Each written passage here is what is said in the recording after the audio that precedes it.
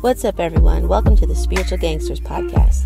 This is a show for all the people who keep it 100% real, who've been through life able to turn their pain into purpose, for people who've struggled with faith, yet keep asking questions and seeking the truth.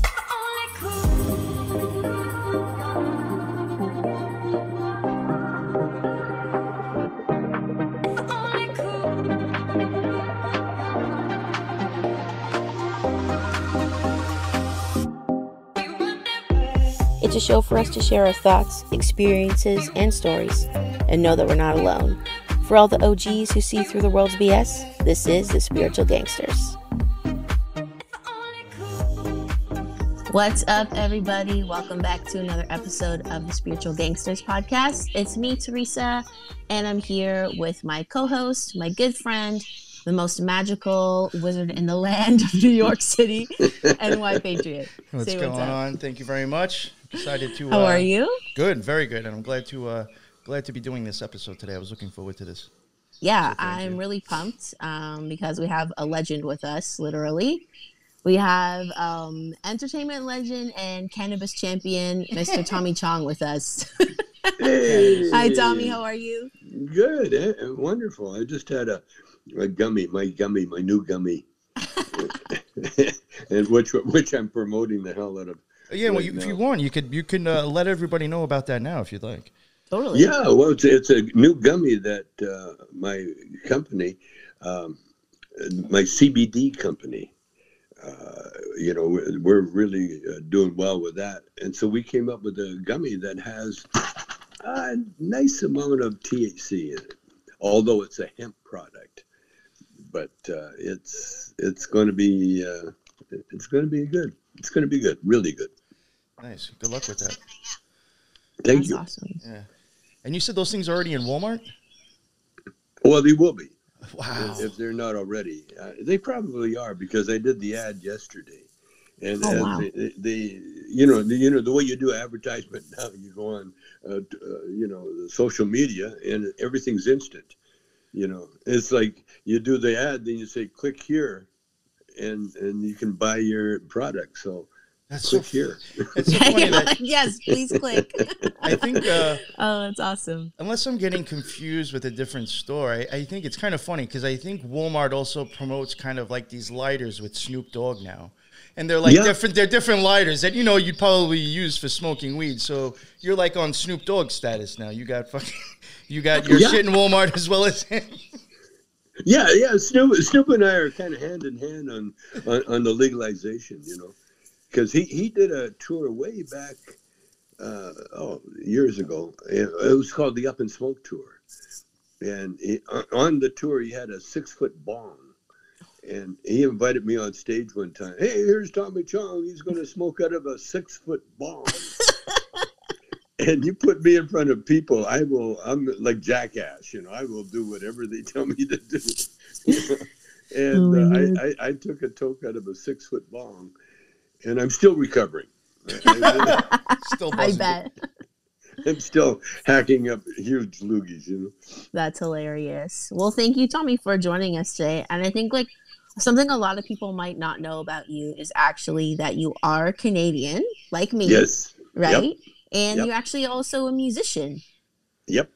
Yeah. So what was life like growing up in Canada? Like you were born in Edmonton, right? I was born in Edmonton. I was raised in Calgary, though. Yeah, with my dad, that's where the work was, in Calgary. But it was incredible. My life was so serendipity, because I love the name of the show, The Spiritual Gangster. Because that kind of describes me. I think so. Well, that's why, NY suggested you for the show, and I was like, yes, definitely. Yeah, because when we had you on the Occult Rejects, we kind of spoke about spiritual stuff, and I thought it was a great episode. So I was like, well, he might fit the Spiritual Gangsters too. Oh, totally, because as a gangster, which I tried to be at one time. A little history. I was like 13 in 1953. I was a teenager, and I joined Army Cadets.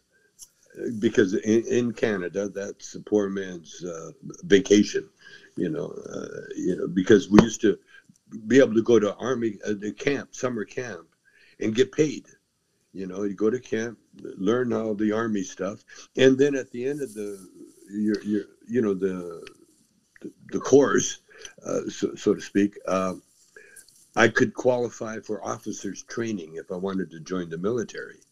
And so I spent 4 years, 13, 14, 15, 16.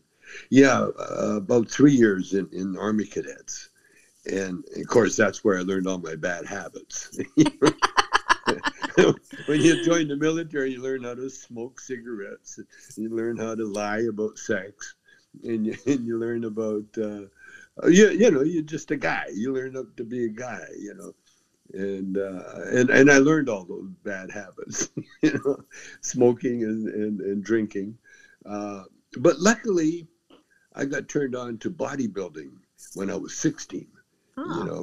And because I found out girls like guys with nice bodies. That's true. Yeah. Well, same thing goes for men. They like women with nice bodies. Well, two things I learned: they like girls. Girls like guys with nice bodies, and they like the dangerous ones. That's why Elvis Presley was so popular, because he was a hood. Yeah. The long hair and the leather jacket, and so I was one of those guys. And nice. when Elvis came out, I became almost like an Elvis disciple, because a buddy of mine, a full-blood Native American or First Nations, my buddy Dick Bird, he was an Elvis impersonator, and so I was a backup guitar player. Oh man, you guys must have been killing it with the ladies. Oh, we did. It did not help my education too much, because as soon as I found out I could make a living playing guitar and acting like Elvis, that was it. And then when I got turned on to pot, when I was 17. Okay. And by that time I was going for my second try at a grade 12 education. And I never made it. You got a different kind of education. The best, the street. There you go. Going to the street, and here, look at me. I mean, for my lack of education, I've done phenomenal. When it comes to everything. But you know what it was? Because of the spiritual, that gangster. I love that spiritual thing. The perks of being born dirt poor and Native American, because I found that out. I'm 8% Native. My mother was 20%. My grandmother was 50%. Oh, wow. And that was all hidden from the family. Now my mother, who was, like I said, 20% Native, she married my dad, who was 100% Chinese. Now you would think that would be enough, and that's what it was. That's what the family figured, okay, we won't tell them about the Indian part. They're like, that's enough to deal with. I can imagine back then, was that an issue growing up in Canada back then? Oh, I feel like yes. Yeah. Huge. I mean, thank God I had an older brother, because he took the brunt of everything. He was 3 years older than me. And, and we were in the Salvation Army home for a couple of years, because my mother was she had TB, and my father just came back from the war, and he had some war issues. And so they had to put us in the Salvation Army home for I guess a couple of years. I was in a hospital first and then in the home. But anyway, we grew up really, when we finally got our family back together again, it was in a house with outdoor plumbing, and with outhouses, and where you had to carry your water, buckets of water, a couple of blocks, half a mile or so. That kind of life, and I lived that until I was about 11, 12 years old. So I had that. The only entertainment back then was Sunday school. It was the only excuse to get dressed up. and my mother would make us, wear our Sunday best. And that was another thing too, because that was the only time that we really put on shoes and shirts in the summertime anyway. And so my earliest memories, is Sunday school, Bible stories. And I really loved those stories.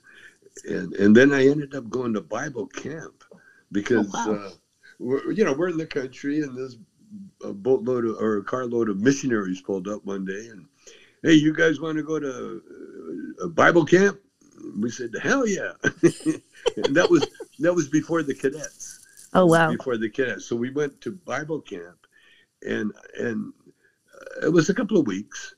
But at the end of the 2 weeks, I won the award for being the nicest boy at camp. Look at that. How about that? And the reason I won is because I really enjoyed learning all the spiritual tricks that you can do, to make your life better. For instance, prayer. I learned the power of prayer that young.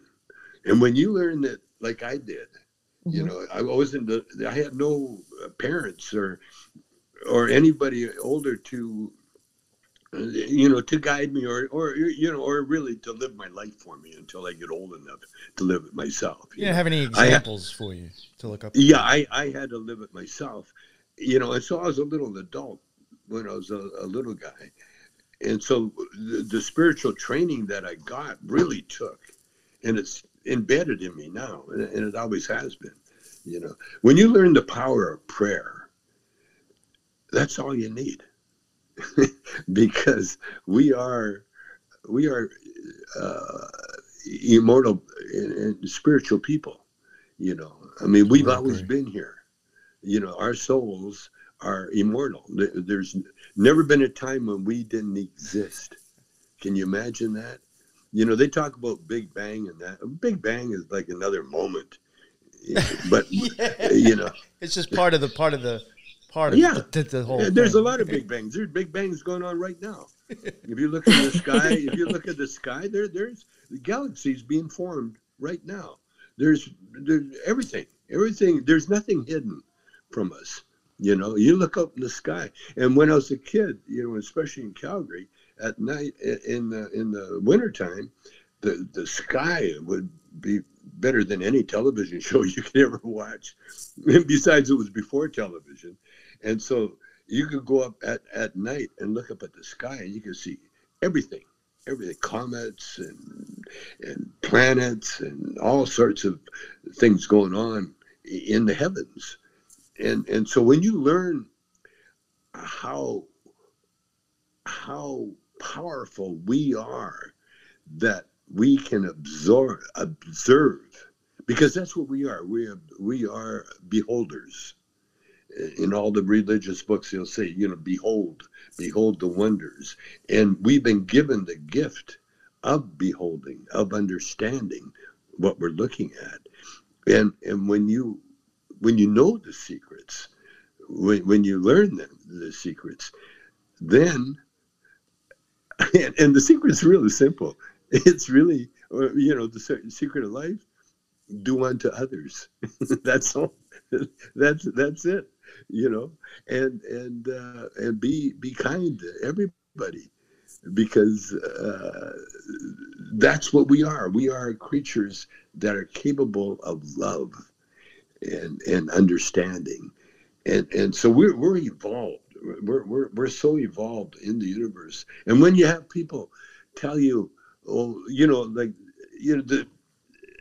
the spiritual wonders, they can be turned into like black magic or voodoo stuff if you don't understand the total scope of what we're able to understand. Yes. If you can only see a little bit of it, and not all of us are blessed.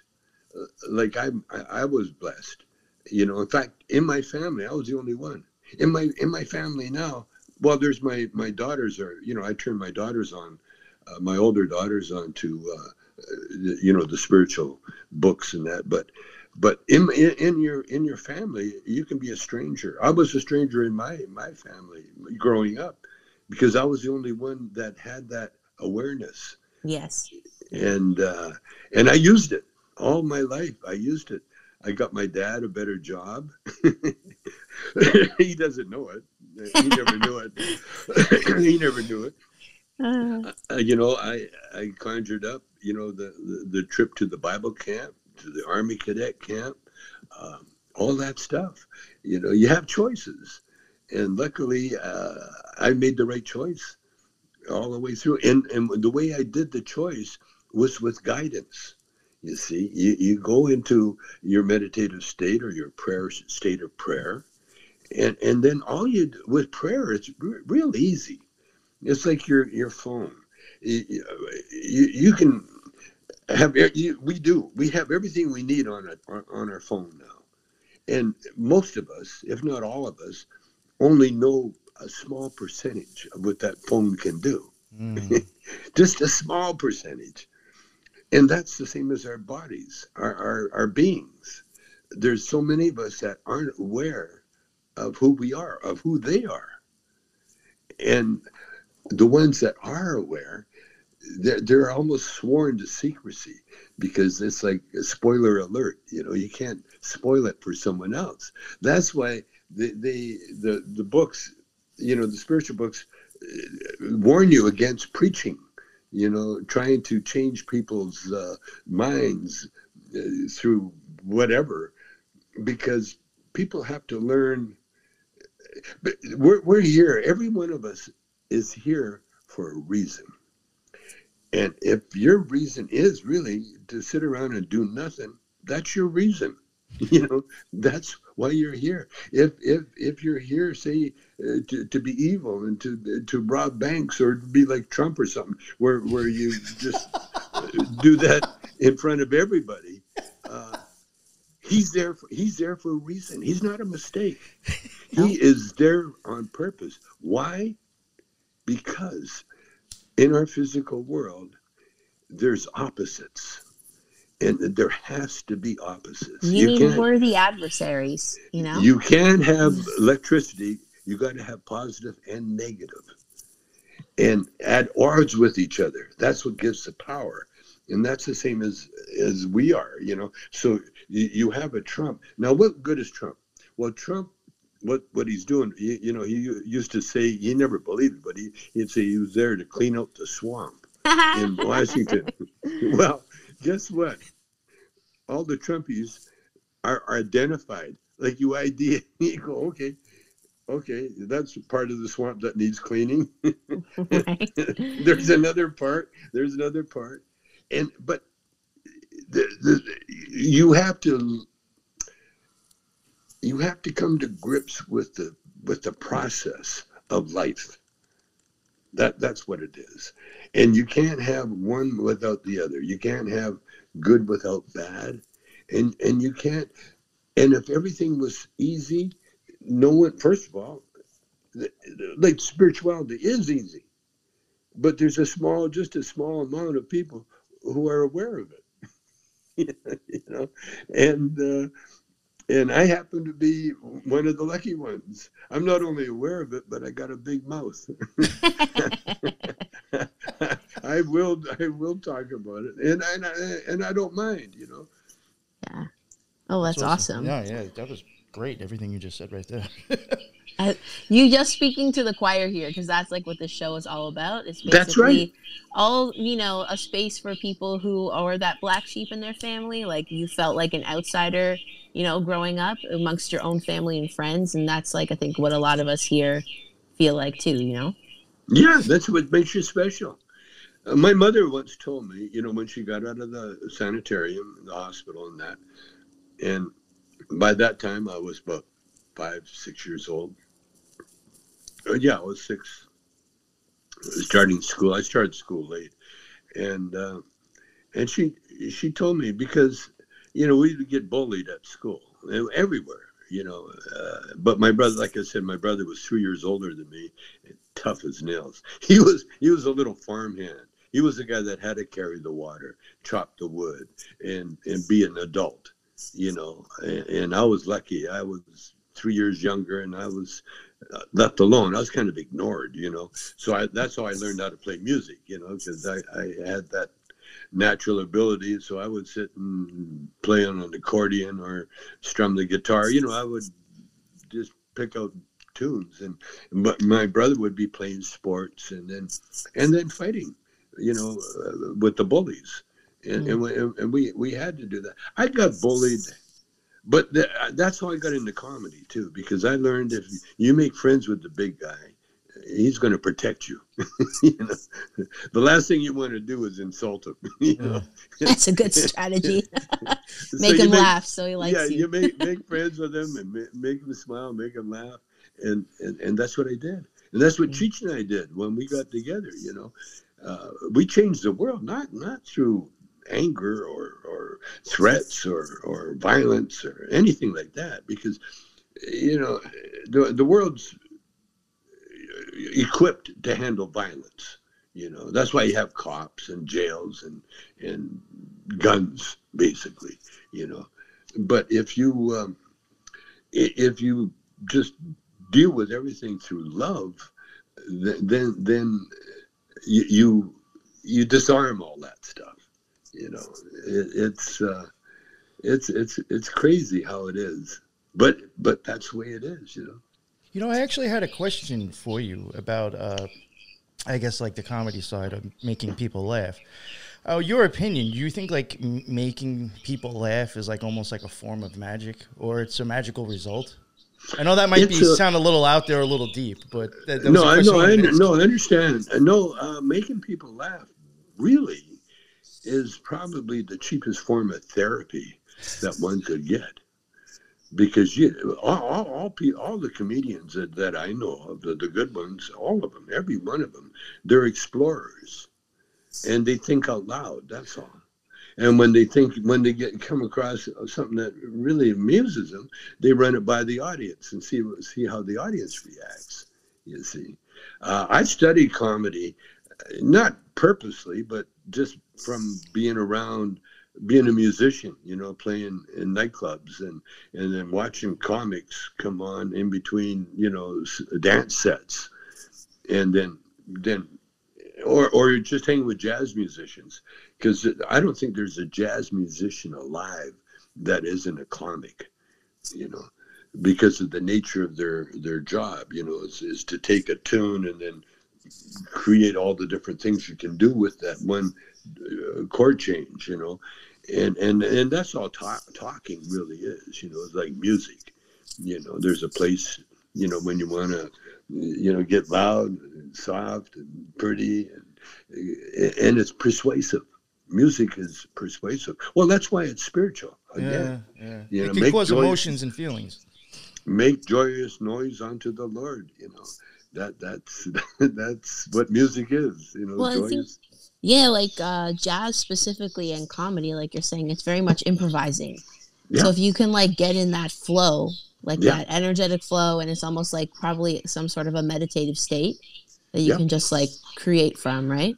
Well, it's acknowledging your spiritual self, because we're not alone. We're not alone, and we're connected. The Tibetans believe we're connected with the silver cord to our over self. Now, the over self is an angel, say. The Christians would consider them angels. Would you even go with like a holy guardian angel? Oh, yeah, okay. Absolutely. Well, that's what the over self is. This is what the Tibetans. That's what I was thinking. Yeah, you see, we're connected. With the silver cord is that lifeline to that over self. Now, of course, the over self and everything is connected to God, the Creator. But like the spirit, the Jews, for instance, they were the first to as a tribe to come out and say that God is spirit. See, they were the very first. Up until then, God was a carving, or some kind of tree or plant or rock, or there was something tangible that you would pray to, like an altar. That's when the Jews quit giving sacrifices, because there was no reason to sacrifice. You don't want to. God doesn't want his presence overcooked. For want of a better thing.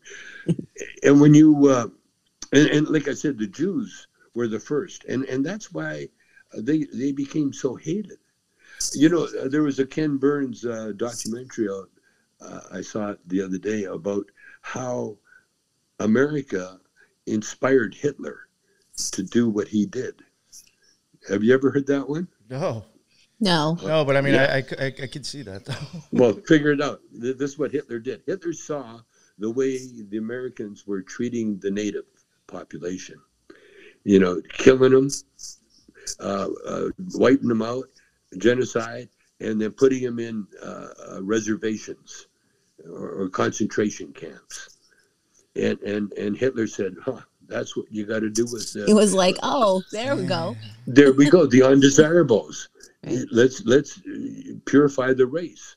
Let's get rid of everything else. Like weeding a garden. Let's just keep the white, blue-eyed people and eliminate everybody else. And in order to get there, before he got there, he had to get a common enemy.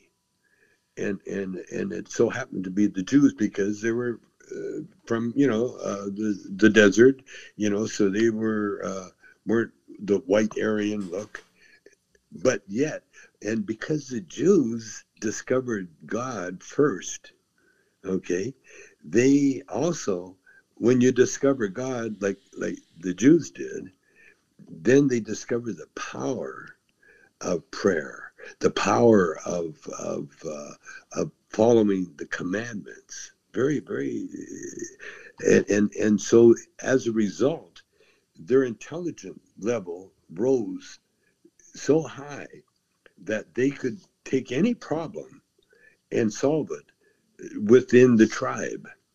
For instance, the Jews for a long time, they were only allowed to work, to be farmers. They weren't allowed to live in the city. And when they started living in the city, they weren't allowed, the other jobs, the prime jobs. So the Jews had to find a way to make a living for themselves. And so they created their own lawyers. They had their own doctors. And so then these are intellectuals. And so the intellectual power of the Jewish tribes were so good that now they could figure out commerce. And that's why they became money lenders. Because up until then, the farmers would trade shit for things, whatever they needed. I'll give you a goat or a cow for this and something. And that was their commerce. But when they start counting things in coins and money, then the Jewish guys, because they're like scholars, because that's what the rabbis were. They were teachers, and they were learning. They were always studying, learning, reading, almost to a fault. And so they can, and when you control the money, now you're getting a percentage of something, you get an interest. And so in a lot of the holy books and that, they wanted to limit how much interest the Jews would charge. It's in like the Quran, it's in the Bible for sure. Money lenders, you had to be very careful. And that's what Jesus was pissed off at, the money lenders. That was the only thing, when they're making it easier for the people to go to the synagogue, with their wealth, kind of thing. And Jesus was just pissed off that they would use the house of God, to do that. Again, though, a lot of the Bible was not a lot, but all of the Bible, the Christian Bible, was written many, many years after the events happened. There was no one taking notes when Jesus was on earth. And so a lot of it was written by writers, You know, all the Bibles was written by writers. That's why, like in the first, what do they call it? First version of the Bible, the Old Testament. You know, the writers were like movie writers. You know, they're not only escaping the Egyptians. Their God is going to stop the water. They're going to part the seas. Yeah, it does make for a good movie. Exodus, Gods and Kings is a great film.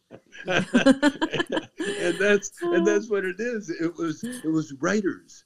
The writers did it. But in all that, there's truth.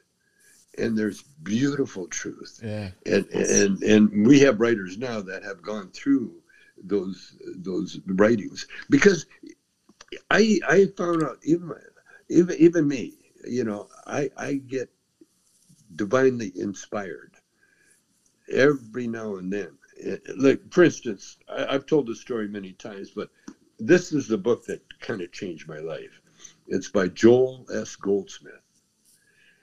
He's written quite a few. He never wrote any.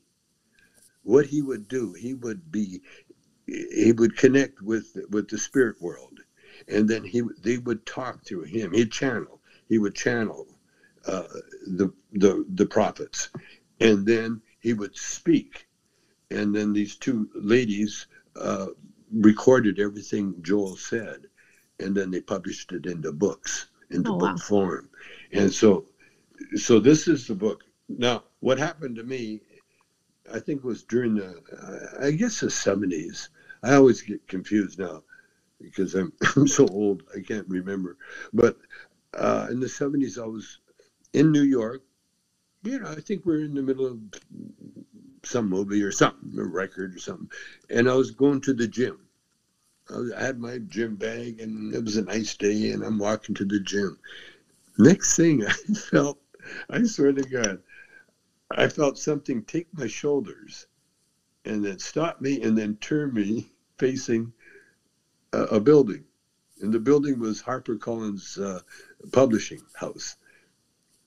And then I got pushed into the building. Literally, I had to put my hand out so it wouldn't fall.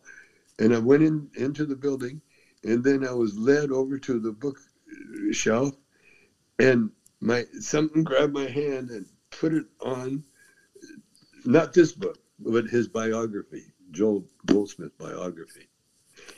And I took the book, and the girl goes, "Can I help you?" I said, "Well, I guess I want to buy this book." That's wild. And I paid for the book, and I never went to the gym. I took the book and I went home. Working out. I went home and read that book, and it's changed my life. That's amazing. I actually wanted to ask you, tell me about like your creative process. Like, how does that work for you? And is cannabis a part of that, or not so much? Oh, cannabis is a part of everything. Okay. That's curious. Like, yeah, what is your creative process like when you get inspired, or it just comes to you and then you just go from there?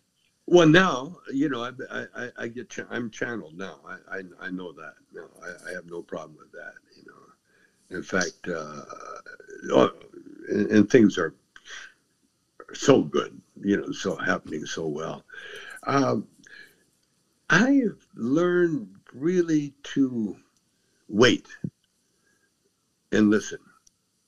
That's the creative process, if anything. Like I'll be sitting in our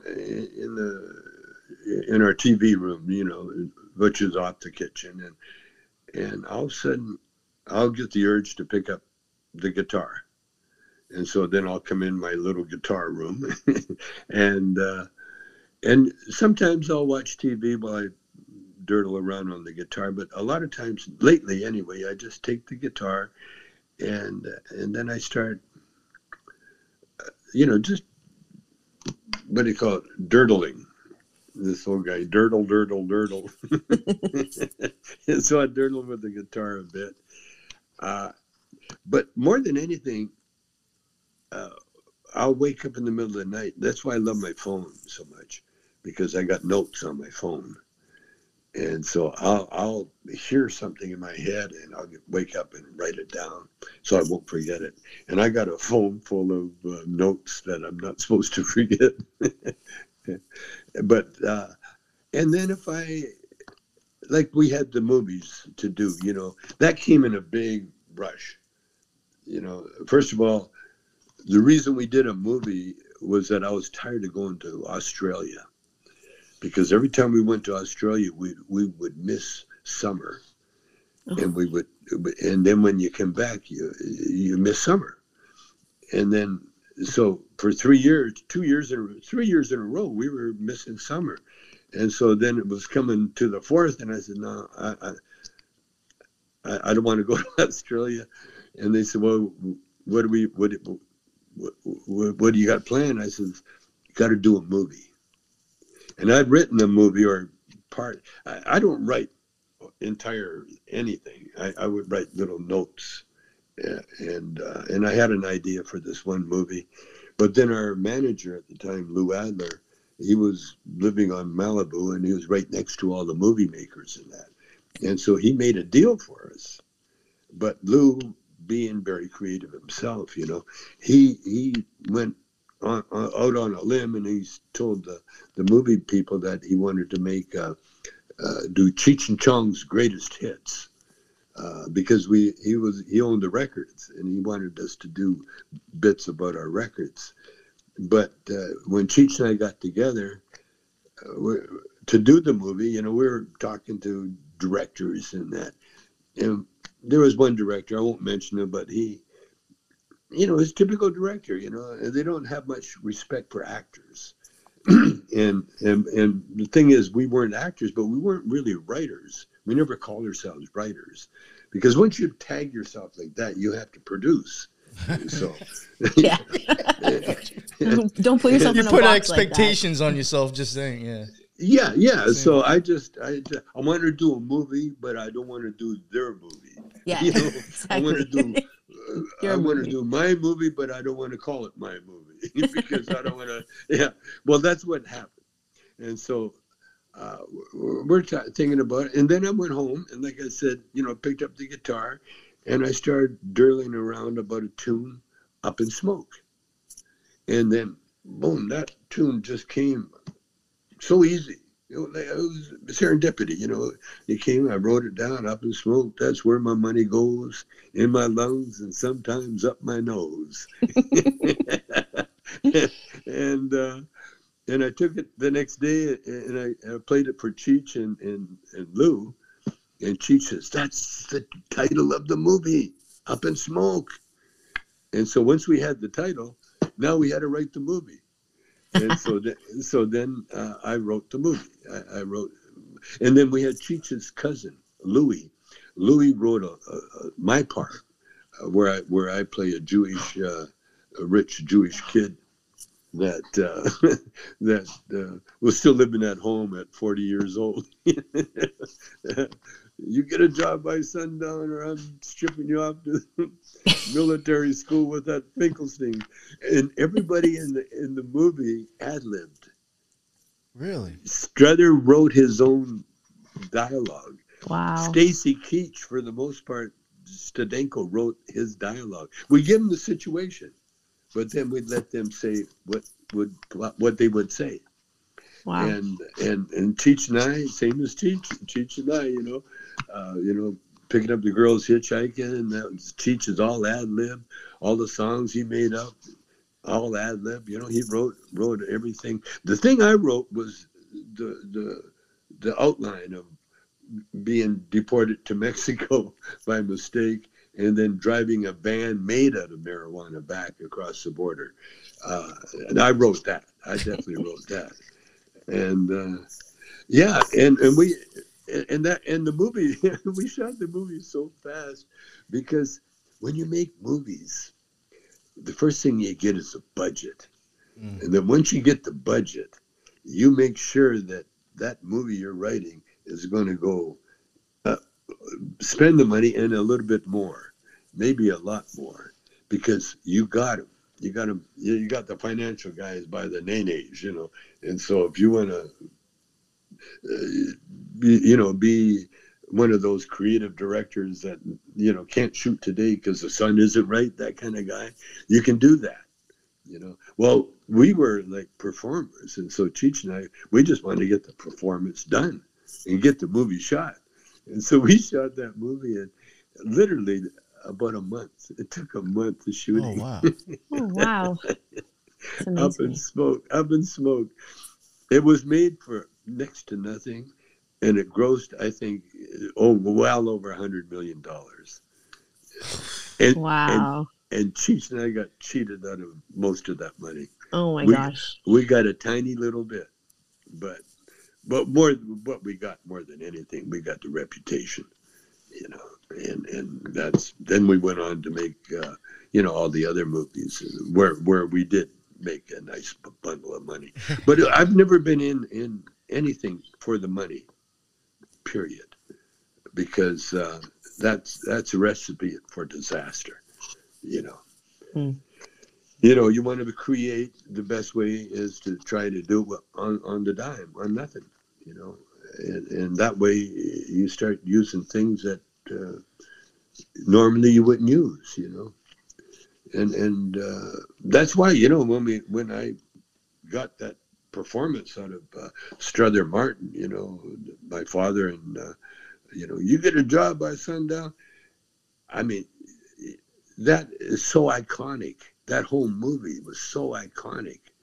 Every Stacy Keach, Sergeant Stadenko. And by the way, Sergeant Stadenko was the name of a real narc that used to bug us in Vancouver all the time. That's amazing. I made his ass so famous he got shipped off to Turkey. And he spent the rest of his career in Turkey. Oh my God. And when he retired, the other narcs called me up and asked for a poster with Stadenko's name on it. That's hilarious. What a revenge, eh? He died.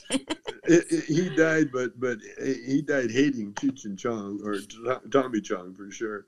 But his family was forever grateful because we made the whole family. That name was famous. It was like he became a movie star. Yeah, no kidding. Yeah. Oh my God. Would you consider that first film your biggest success? Oh, for sure. Yeah. Biggest. Oh yeah. Now the second movie, the Cheech and Chong's next movie, I go on. That's when I grew up, and I said, no, if I, I talked to some really pretty heavy directors, and they told me, direct it yourself, you got the vision.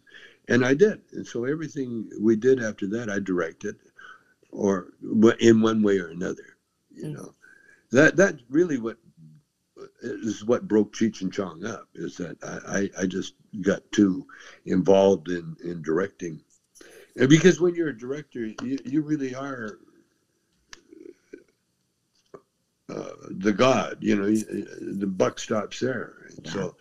And so I didn't have to be nice and listen to anybody else, I just unless it was good, to listen to. And then Cheech got really tired of playing that Chicano guy, the lowrider. I had to really beg him to do in the first place, because Cheech is such an intellectual. He's the furthest thing from a lowrider you'll ever find. But he was such a phenomenal actor, and no one's ever even come close to duplicating that character that he did in Up in Smoke. A lot of people tried, but no one's come close. And now, he's got his own art gallery. He's an art museum in Riverside.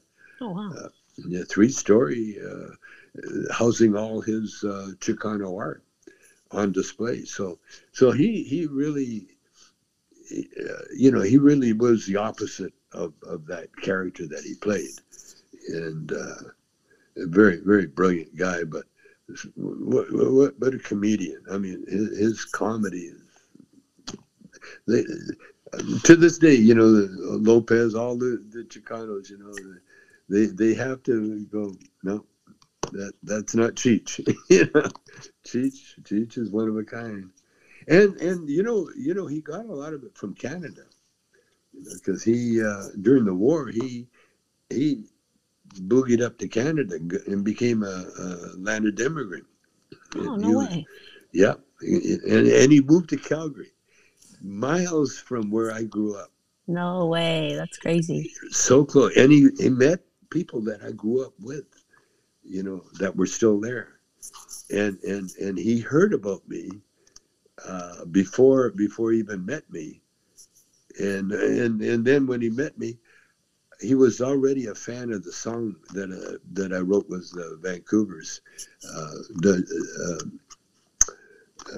Does your mama know about me?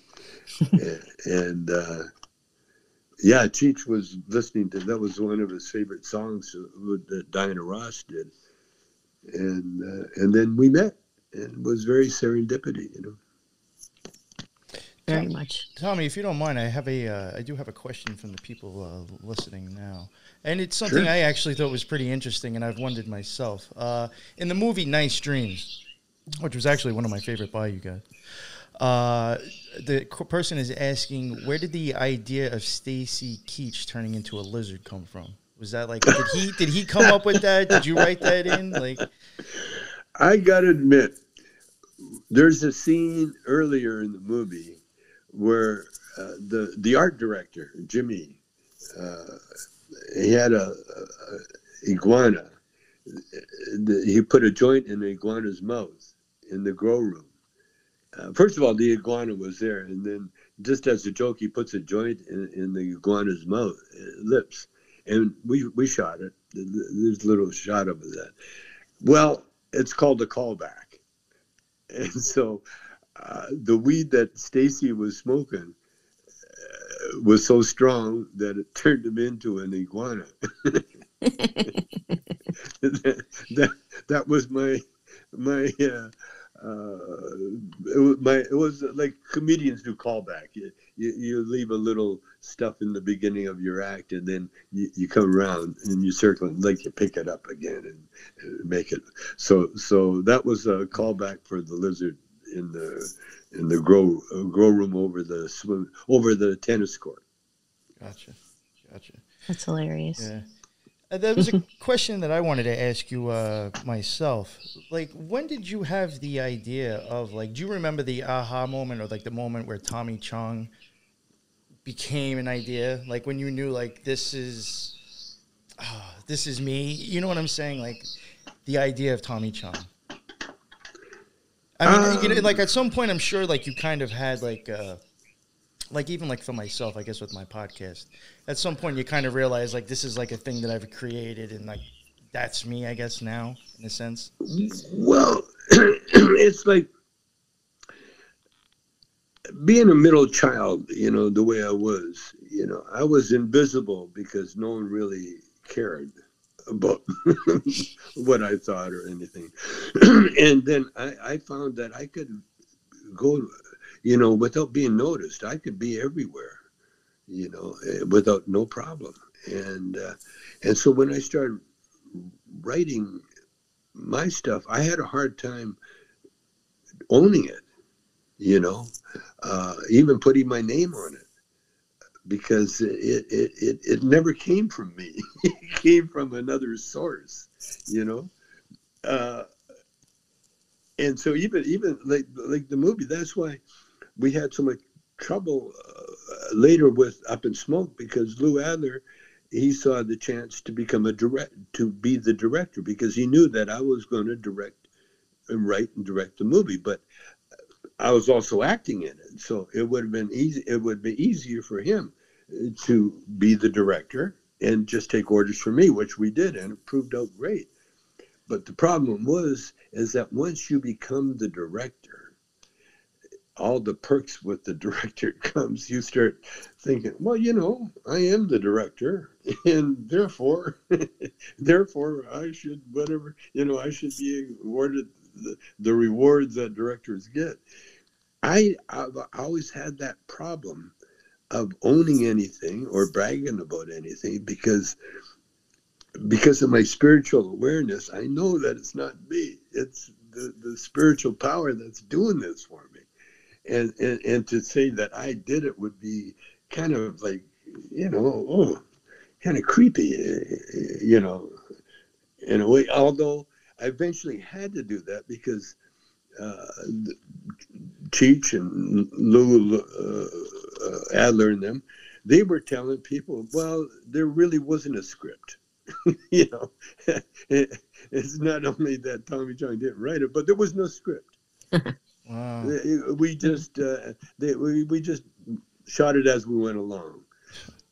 For some reason, Lou, Cheech, a lot of people, they can't bring themselves to give me credit for practically anything. Even Does Your Mama Know About Me? The song I wrote the lyrics. I didn't write the music. I wrote the lyrics, and Tom Baird wrote the music.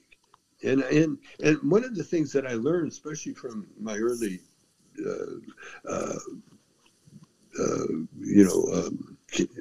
Bible studies, is that you give credit where credit's due, and don't blow your own horn. It's much better if you let other people blow your horn, because then it's more real. If you blow your own horn, you just sound like you're bragging, And so I did that. But now, next movie, for instance, directed by Tommy Chong.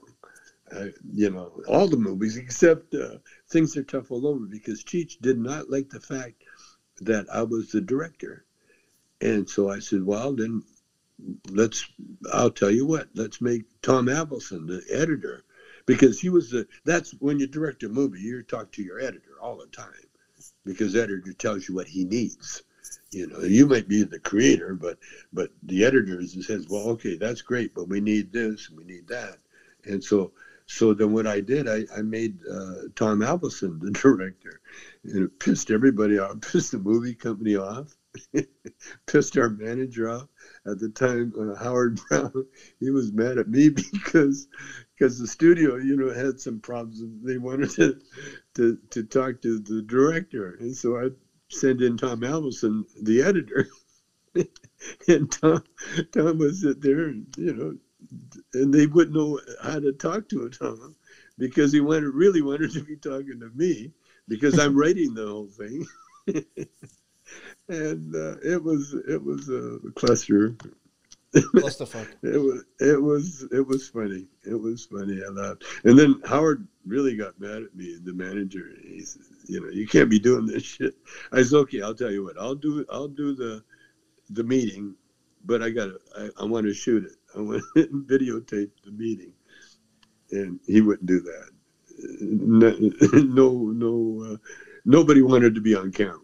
It was but that's that's the nature of the movie business, and that's why when you get a good movie, that breaks out like Up in Smoke did, that's one in a million, one in zillions actually.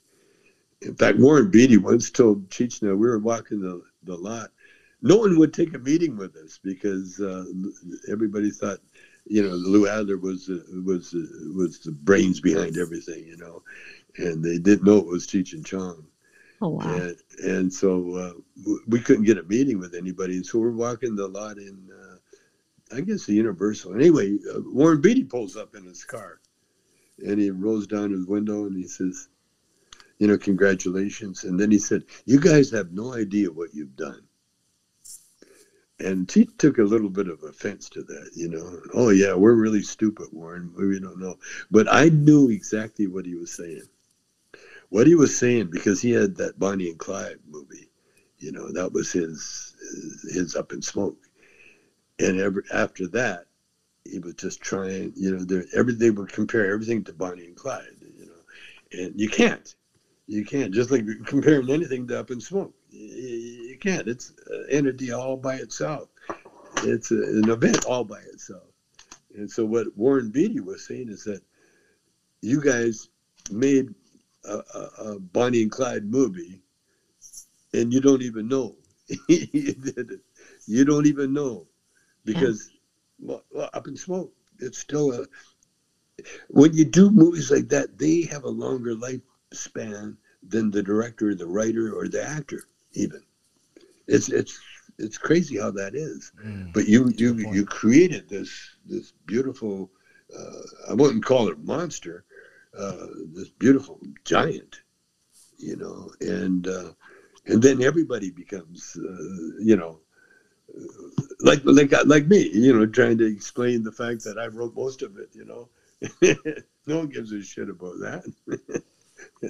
And the ones that, well, even Cheech always used to think that I lied about stuff, and the thing is, I don't lie because I found the truth to be so much better than any lie. You know what I'm saying? I mean, there's so many layers to truth. It's more interesting. Well, it's way, way more interesting because it's real. Yeah, it's real. It's not authentic. Make-believe. Yeah, it's real. Well, it's like having your partner, say I love you, and not mean it, and you know it. But he said the words and everything else, or she said the words and everything else, but it's a lie, But when they say I love you and mean it, you know the difference. There's a big difference. Mm-hmm. And a lot of times you don't have to say anything, and that's how strong the truth is. Absolutely. Yeah. Another question I had for you, Tommy, is like in your very storied career and time in Hollywood, how have you seen it change? And is that for the better or for the worse, in your opinion? Well, every change to me is for the best. It's always for the good, Mm-hmm. Because it's like golf, when you're hitting that ball, you're not mad at the ball for the most part. Mm-hmm. What you're doing is you're going through a ritual, mm-hmm. You see? And in that ritual, there's everything. There's violence, there's tenderness, there's love, there's fear, there's all these things. Yes. Why? Because everything that has to happen to make that golf ball do what you want it to do has to be organic. It has to be able to flow. You can't pretend. You can't fake. You can't, and that's what truth is. You can't fake that shit. You can't make it up. You just, and that's why I found a lot of the gurus that I really admired, when they talk, you listen, because they're not going to talk a lot. They're going to say what they have to say, and then, okay, that's it. That's it. They'll give you a little drab. And the rest of the time, they're listening and enjoying. When we were playing our rhythm and blues, we're in a club where we shared it with a jazz group. In fact, we would do a set, they would do a set. And when we do our set, the jazz, who are great musicians, incredible musicians, most of them, especially the one fiddle player, he would just eat up our set. It was just rhythm and blues, just R&B, but it was music, and it was good music. And see, that's what it is. If you got good anything, you get the pros, the real heavies. They're the ones that'll sit at the front row and just eat it up. It's a rhythm of life. Really, life has, like everything has. There's a rhythm to everything. And there's a rhythm to us going through space. Think about this. We're traveling through space right now, right this instant, 130 some odd miles an hour. No, 1,036 miles an hour through space. And as we go through space, we're turning like on a spit in a barbecue. we're we're turning, and that revolution. Think about this. That revolution is the way we measure time in space. Is that our planet is so important that the time it goes around one time, we call it a day. And then we break the day into hours, and then the hours into minutes, and the minutes into seconds. But it's all because of this planet Earth whipping through space and going around a sun, which is in a galaxy called the Milky Way, which is also going around. And we're part of that. And we're not only a part of that, but we're aware of that. We know it. Some of us, you know.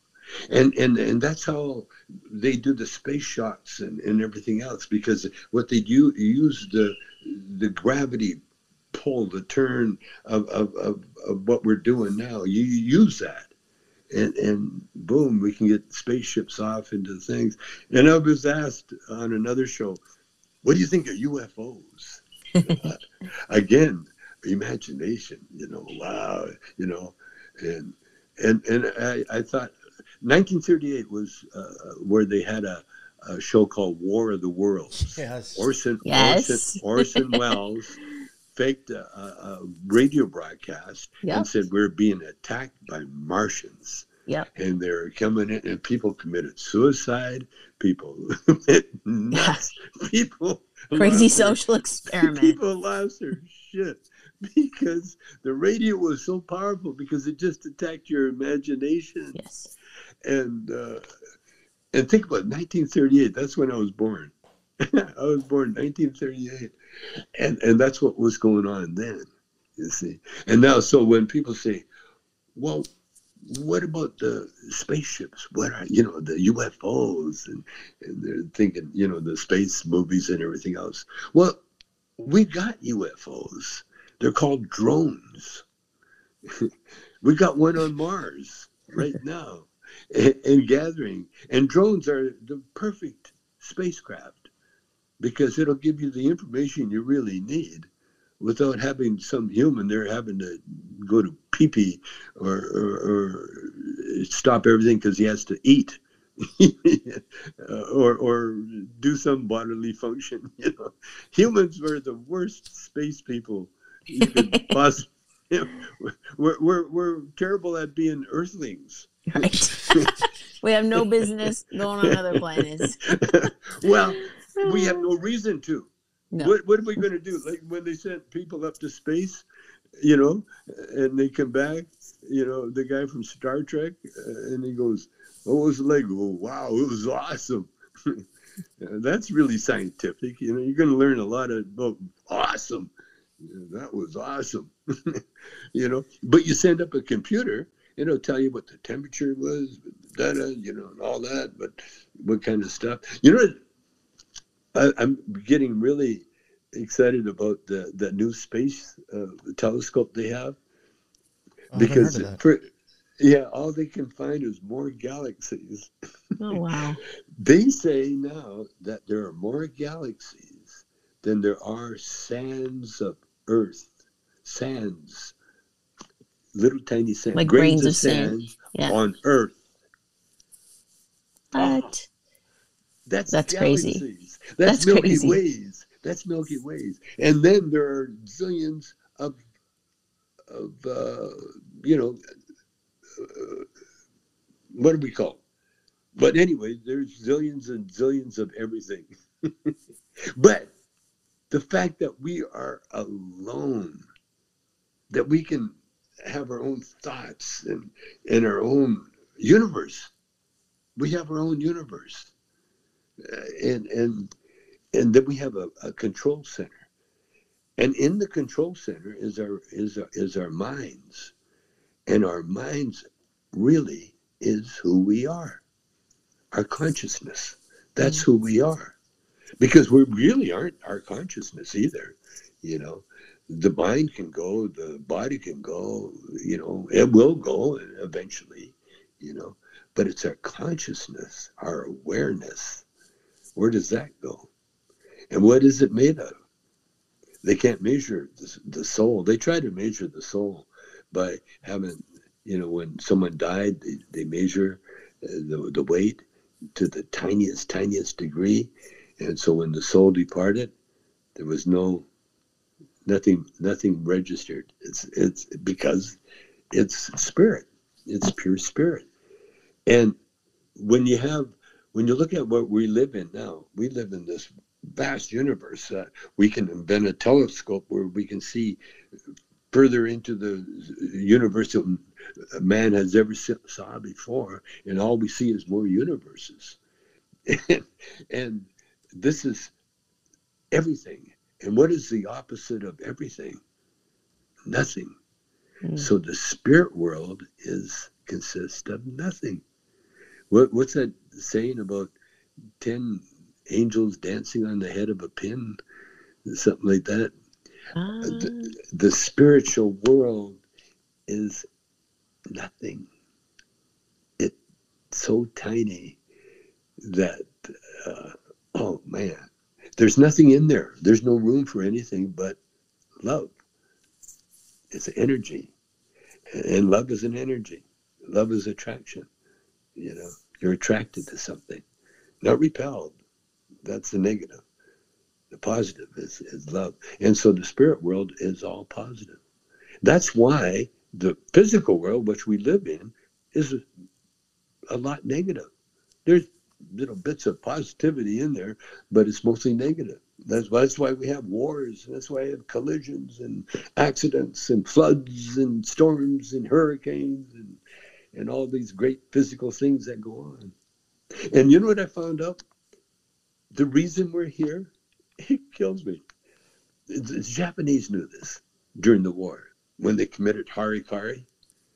They kill themselves. Yeah. If they just dishonored anybody, someone called them a liar or something, you better kill yourself. Okay, they would do it so easy, so fast, because they knew the spirit that you don't die, you become spirit, and then you go into a new body eventually. I guess I don't know about but there's no time in the spirit world anyway. So, but that's the karma. You find another adventure to go on. Wow, that's interesting. Yeah. There's a lot of stuff. Well, even the whole thing with like the nothing.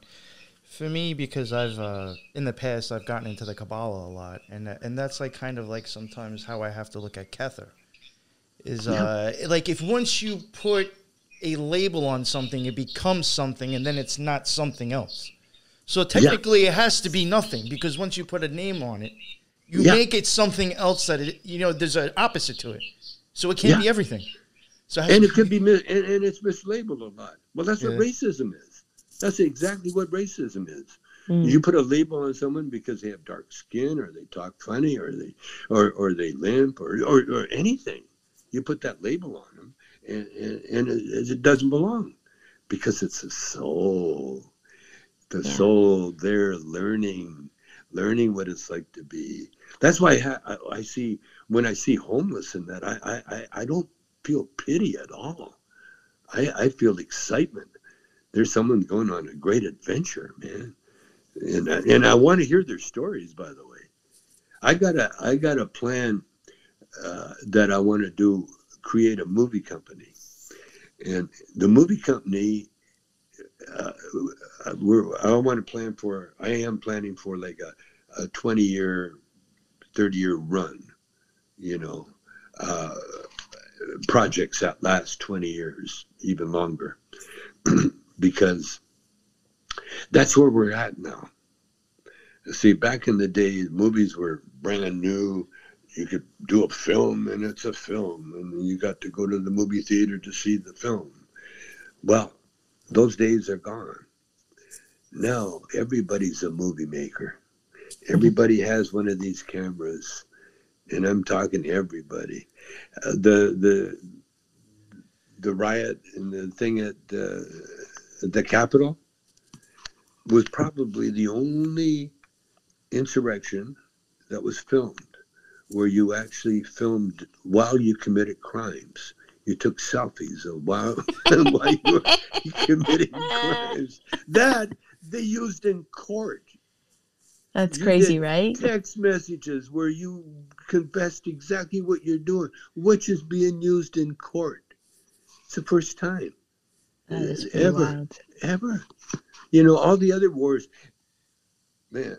I mean, and the war really is everything's about oil.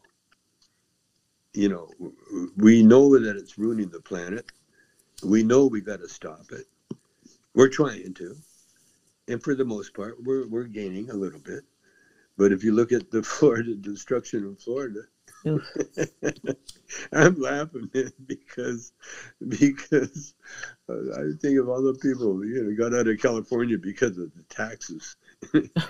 I thought about that actually. All the people, actually, a lot of Canadians where I'm from in Toronto have moved to Florida, and I was just like, oh, guys. To get out of what? To get out of that cold. To escape Trudeau. Oh, to escape Trudeau. I love that. And they'll go down with Ron Santos. Oh, yeah. Wow. Oh my God. I don't. Yeah, and they're going through their trip. They're finding out.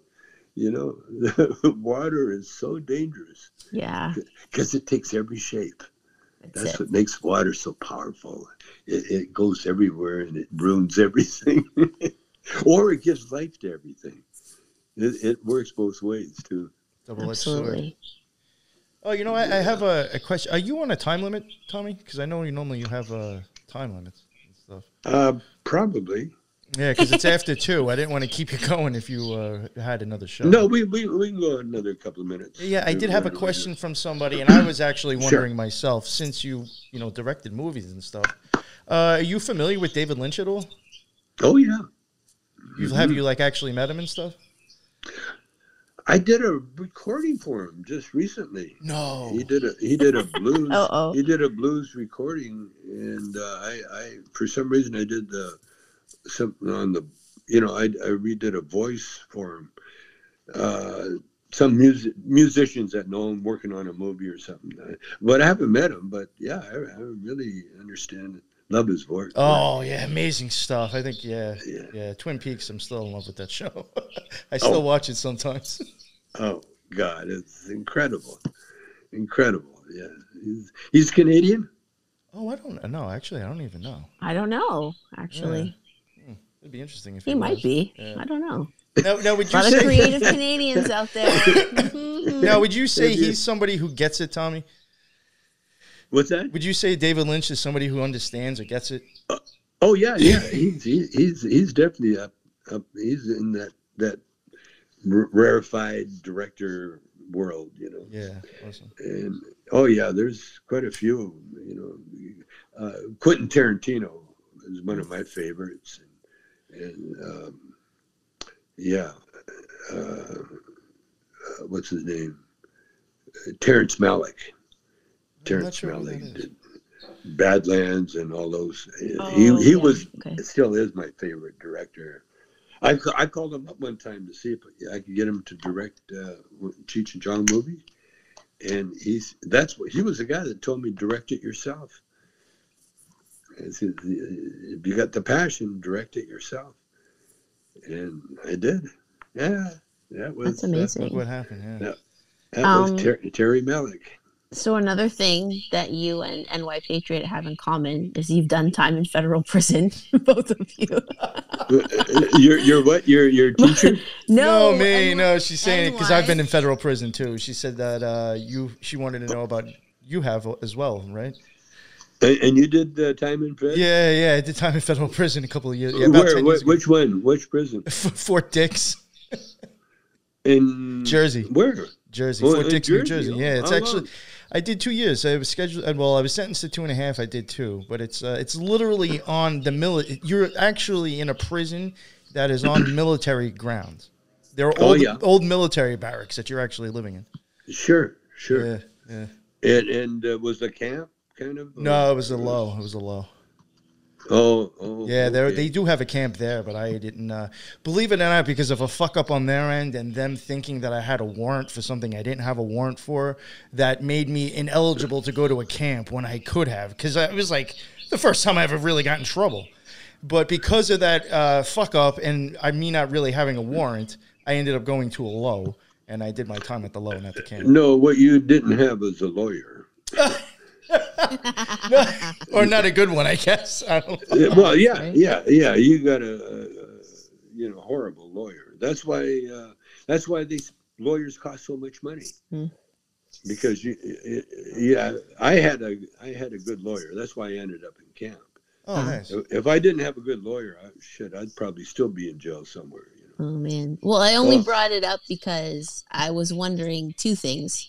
Sure. What did you learn, like, from your time in prison, and what was it like to share a cell with the Wolf of Wall Street, Jordan Belfort? Well, we had the best time, the Wolf and I. Jordan's funny because he was unrepentant. He was there because of his own mistakes, but the crime that he committed, which was making money off idiots, is what Trump's doing now, and lots of people do that, make money off idiots. The world, politicians. The stock market would not exist if it wasn't for guys like Jordan Belfort. That's what it was made for, right? And but as a person, he was very interesting, very sweet, very kind of. What do you call it? What's the word? Kind of affected, like he was royalty, but for not the right reasons. Like gotcha. One time after we got out of jail, we were at a radio station. We all happened there together, Channel 5 in L.A. And there's Sugar Ray Leonard, who lives down the street from me, and so we're Sugar Ray and I were. He was a big fan of mine for a long time, and I was a big fan of Sugar Ray's. And so the three of us got together. But Channel 5 News, and we took pictures, and the Channel 5 News says, well, that was weird. You got two iconic heroes and this scumbag. And Jordan felt a little slighted because he is a genius. And he felt right at home with Sugar Ray and myself, which he should be. But the problem is that when you steal, you get a reputation. And that's what I was trying to say. That's why we're here. We're here to leave a good reputation. Leave with doing some good. And until that happens, we keep doing the cycle, Until something circle. Clicks. Yeah. Yeah. Until you finally go, you got a chance to be a hero, to save a life, to help somebody. That was a trick. That's a trick. And so when you see homeless, or when you see people that, affirmed, with troubles, mental problems or wheelchair problems, anything like that, you yourself have a chance to, if you do nothing more than give them a nice vibe, give them a nice smile, acknowledge them, just see them, just see the people, then you are on the right track, for the reward. There's a reward. And just like there's a reward, there's also penalties. See? And so when you do everything righteously from your heart, the rewards, they're unexpected rewards. Could come in the form of a grandchild or a new daughter-in-law or granddaughter-in-law, or someone enters the scene. The rewards, there's so many ways to get your reward.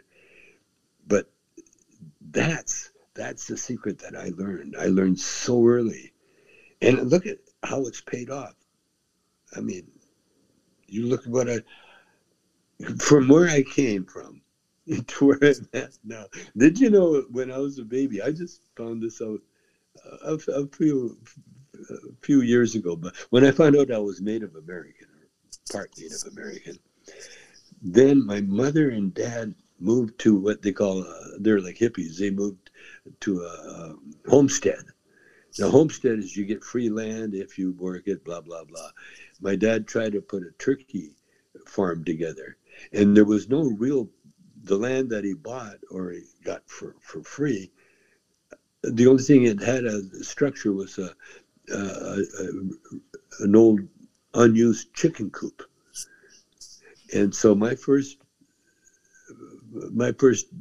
when I was born, that's where I was raised. I like to call it a manger. It sounds a little more biblical. I like that. That's funny. Yeah. Any more questions?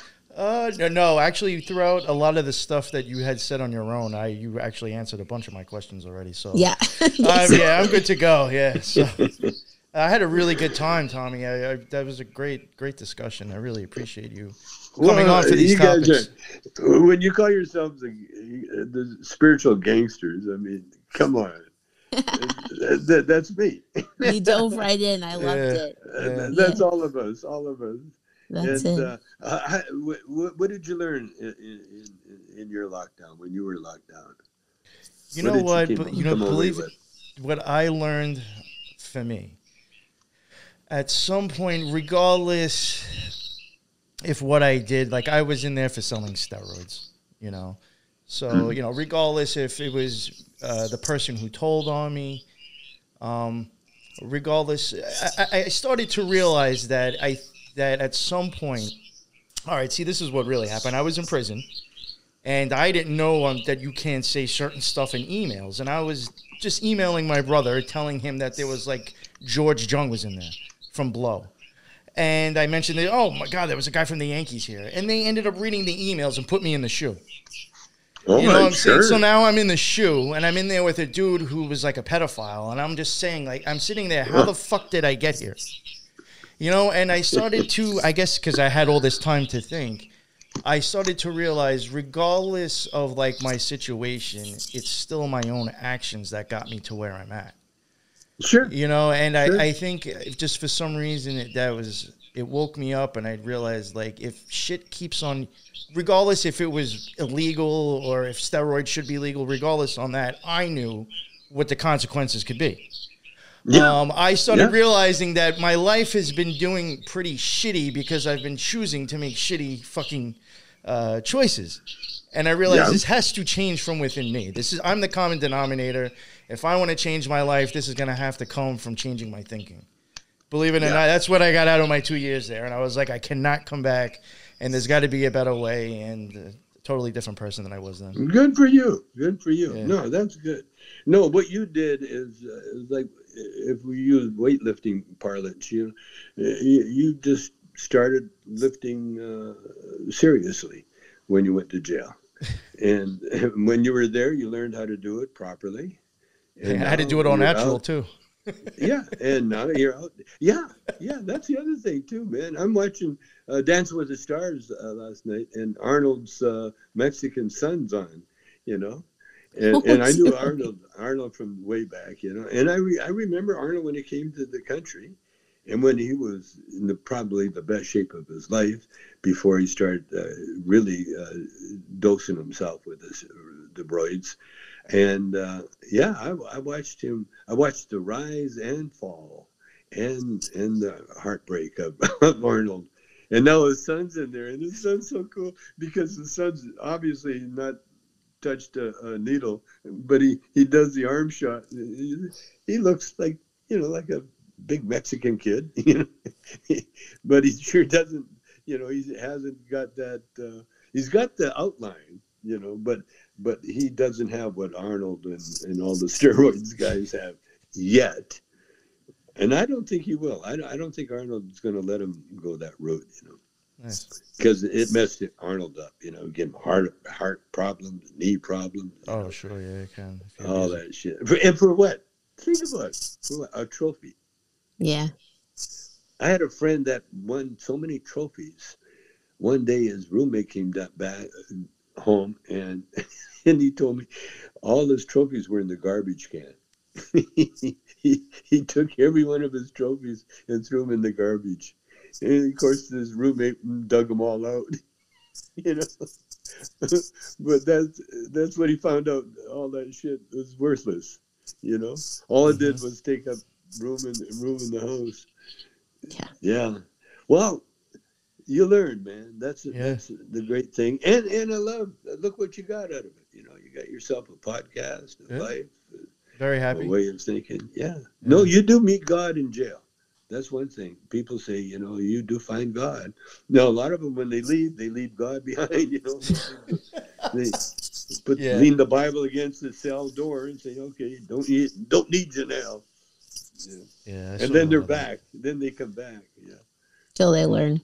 Yeah, I got some. We still have what do you call it? Get-togethers.